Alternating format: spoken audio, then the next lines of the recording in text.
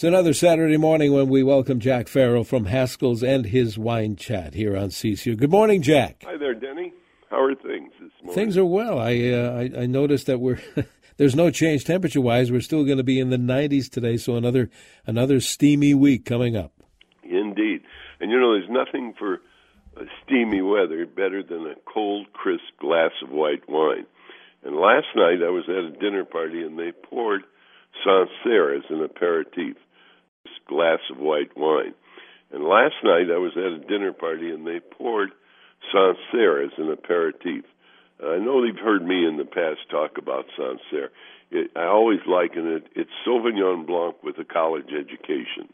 It's such a wonderfully sophisticated drink and yet easy to enjoy. Sancerre comes from the Loire Valley in France. And the Loire is the longest river in France and is often called the breadbasket of France. And up and down the Loire, if you ever get the opportunity to visit there, it's well worthwhile because the old French nobles all had their summer houses on the Loire Valley on the river somewhere up and down it, and would retreat from the heat of Paris to the Loire Valley and enjoy their summers in a cooler, not so crowded place than Paris. And Sancerre is a little bitty town. It's at the easternmost edge of the Loire Valley. The Loire drains all the way into the Atlantic Ocean. And actually, Sancerre is closer to Chablis than it is to, say, Angers or Touraine, which are the big major cities of the Loire. And having said that, in Chablis we get wonderful wines from there, and I've always attributed that to the chalk content in the ground. And that chalk actually runs all the way from Champagne to the White Cliffs of Dover in England, and in the process goes through Chablis and Sancerre. And Sancerre, Sauvignon Blanc really blooms well there. Sancerre was a little bitty area up in the 1800s, produced mainly in very insignificant red wine. And it was after the phylloxera epidemic, and this is where root louse devastated the vineyards of the entire world. And in as much as it was an American root louse, we supplied it, and we supplied the cure. Most vines throughout the world are grafted onto American rootstock. And the reason for that is American rootstock is impervious to the phylloxera louse. And so when they dug up all of Sancerre, they replanted it in Sauvignon Blanc. And what a wonderful thing that was. When I first started in this business a long time ago, when you went in Paris and had a glass of white wine, chances are it was always Sancerre because it was such a popular drink with the Parisians. And there was good reason for it. These crisp, aromatic white wines are 100% Sauvignon Blanc. And believe me, Sauvignon Blanc is such an interesting grape type, and people have, their favorites for all over the world. And, the Sauvignon Blanc that's produced in the Loire Valley is a little less grassy than a Sauvignon Blanc from New Zealand, which are also extraordinarily popular throughout the world. And they have their fans, but there's an herbaceous quality to those New Zealand Sauvignon Blancs that you don't get in Sancerre. And the same thing is true of all the other places that grow a lot of Sauvignon Blanc, northern Italy, Chile, Argentina, California, etc. But the classic Sancerre is bracingly acidic and has aromas of nettles and maybe a little bit of gooseberries, and it has that wonderful stony minerality that comes from the chalk soils. And the fruit and the nose is often a little grapefruity, and they really are terrific wines. As I said, we last night had it as an aperitif, and it was just a perfect aperitif on a hot summer's evening. And I usually don't usually have an aperitif, but boy, I couldn't resist when my host offered me a glass of Sancerre. It really is wonderful. As I said, in the 1880s, the whole area was replanted with Sauvignon Blanc, and they still have a little Pinot Noir there because they make a Sancerre Rosé as well as a Sancerre Red. But they're insignificant, really, because 85% of Sancerre is white. And so it's a novelty to try the Rosé or a novelty to try a red Sancerre, but they're strictly that, novelty wines, and not, in my opinion, the kind of wine you really want to get too serious about. It's interesting it's like white Beaujolais. It's interesting to try and taste it, but you wouldn't want to drink that all the time. At any rate, the white wines they make there run the gamut, because most of them, about probably, again, 80%, never see any wood. But then there's growers in Sancerre who are experimenting with oak aging the Sauvignon Blanc. And it's very interesting because those Sauvignon Blanc will take a little bottle age, and it's very interesting wine. And the Sancerre area is a very pretty area. It's kind of one of the biggest hills in the Loire, and the hill is almost bean-shaped.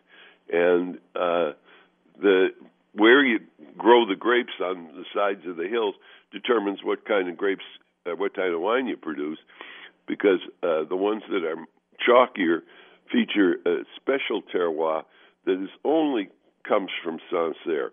It's just like Chablis has that flinty quality that only comes from Chablis.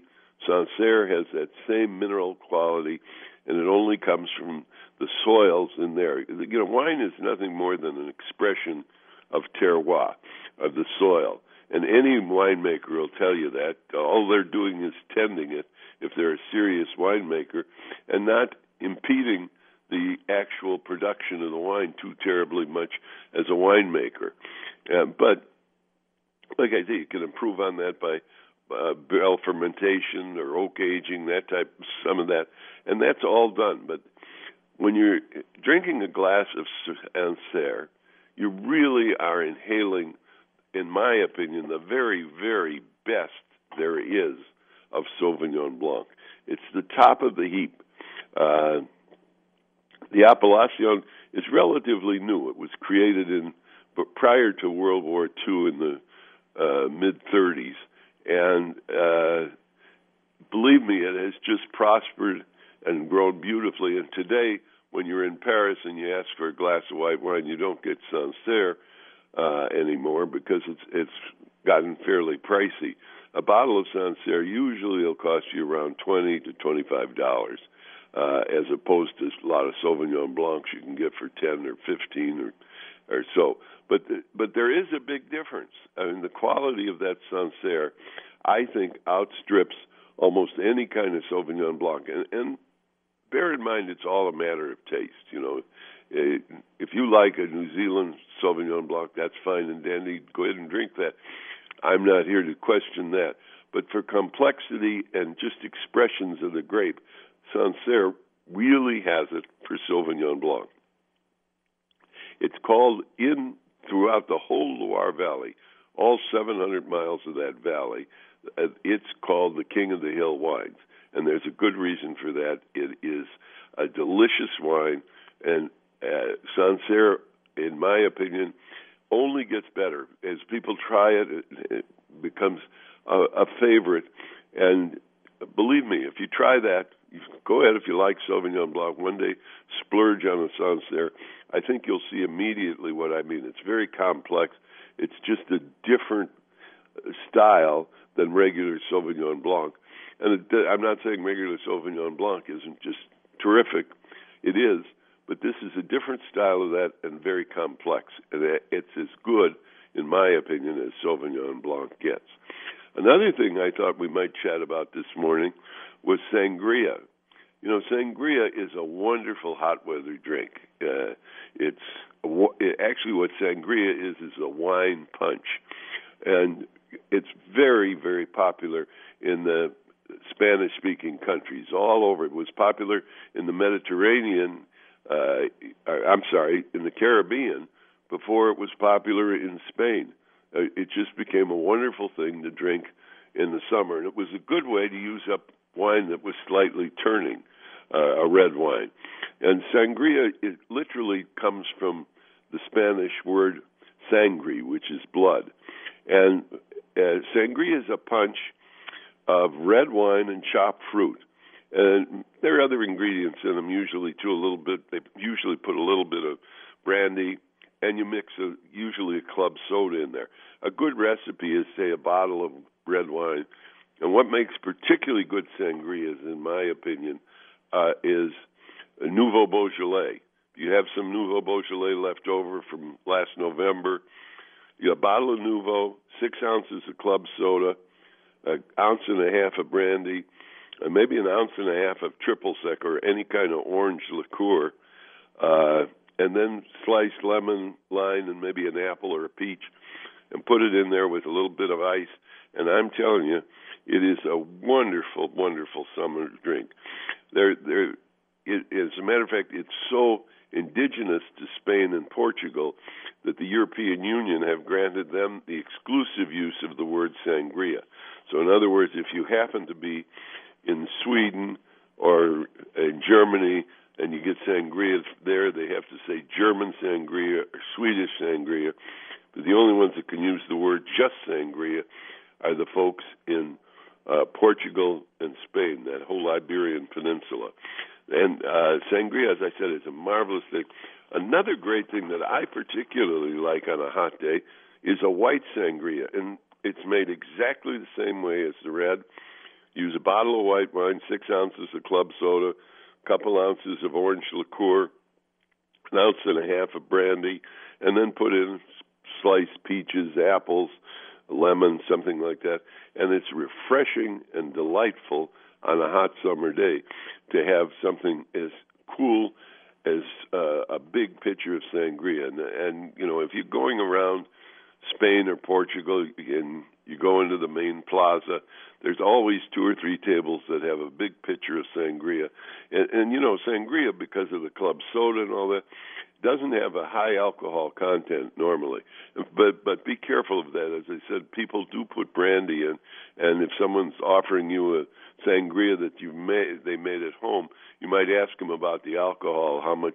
Some people don't even put the brandy in. It's not really necessary, but it's part of the tradition that you put an ounce and a half in what would be about a full liter, 31, 32 ounces of the sangria mixture itself.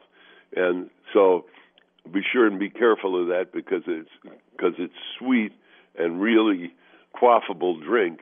You know, it can slip up and kind of knock you over the head if you have too much of it. So be sure and check out the amount of the brandy that they're putting in it.